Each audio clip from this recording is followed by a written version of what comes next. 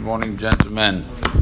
So a few days ago, we're trying to answer the question that we had, that some of the poskim said that not eating before shacharit could be minat Torah, according to those poskim.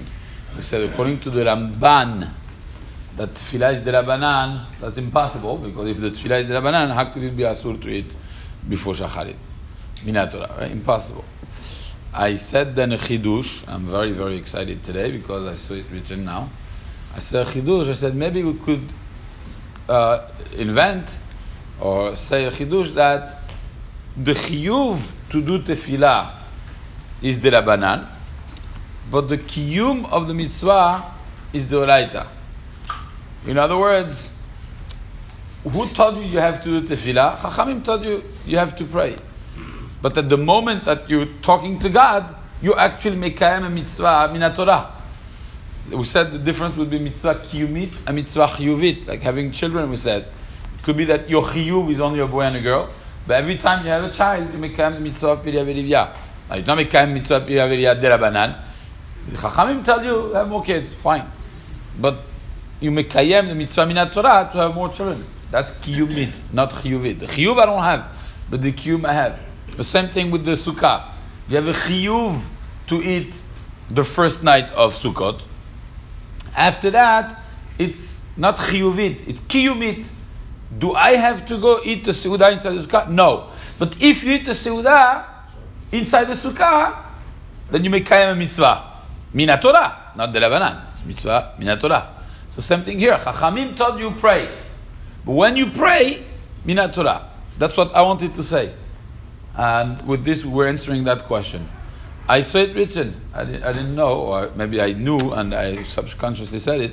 But Rav Chaim Brisk, he says this chidush in the shita of the Ramban. So I'm very excited today that it's actually a chidush from Rav Chaim.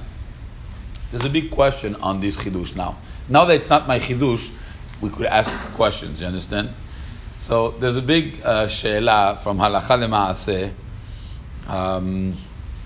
First of all, it's true that it's very nice, but in the words of the Ramban, he doesn't say anything like that. He just says asmachta be'alma. It's asmachta.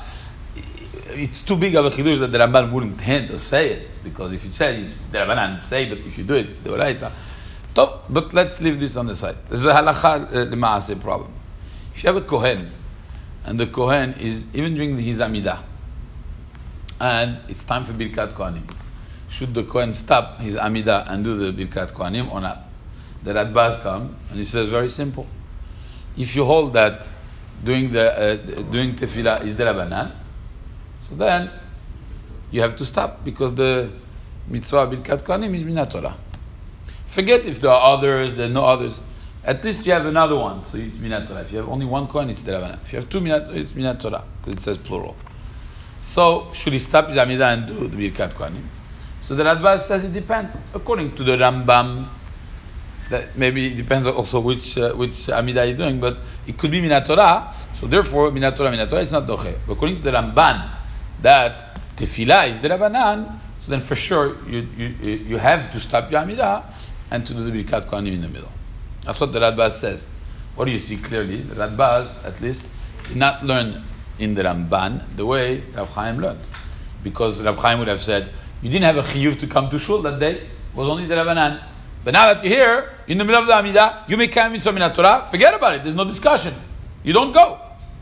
Well, you see that Radbaz didn't learn like Rav Chaim. There are many more questions on this Rav Chaim, but the point of halachat, I was just tell you how excited I was that this chidush is written. Thank you.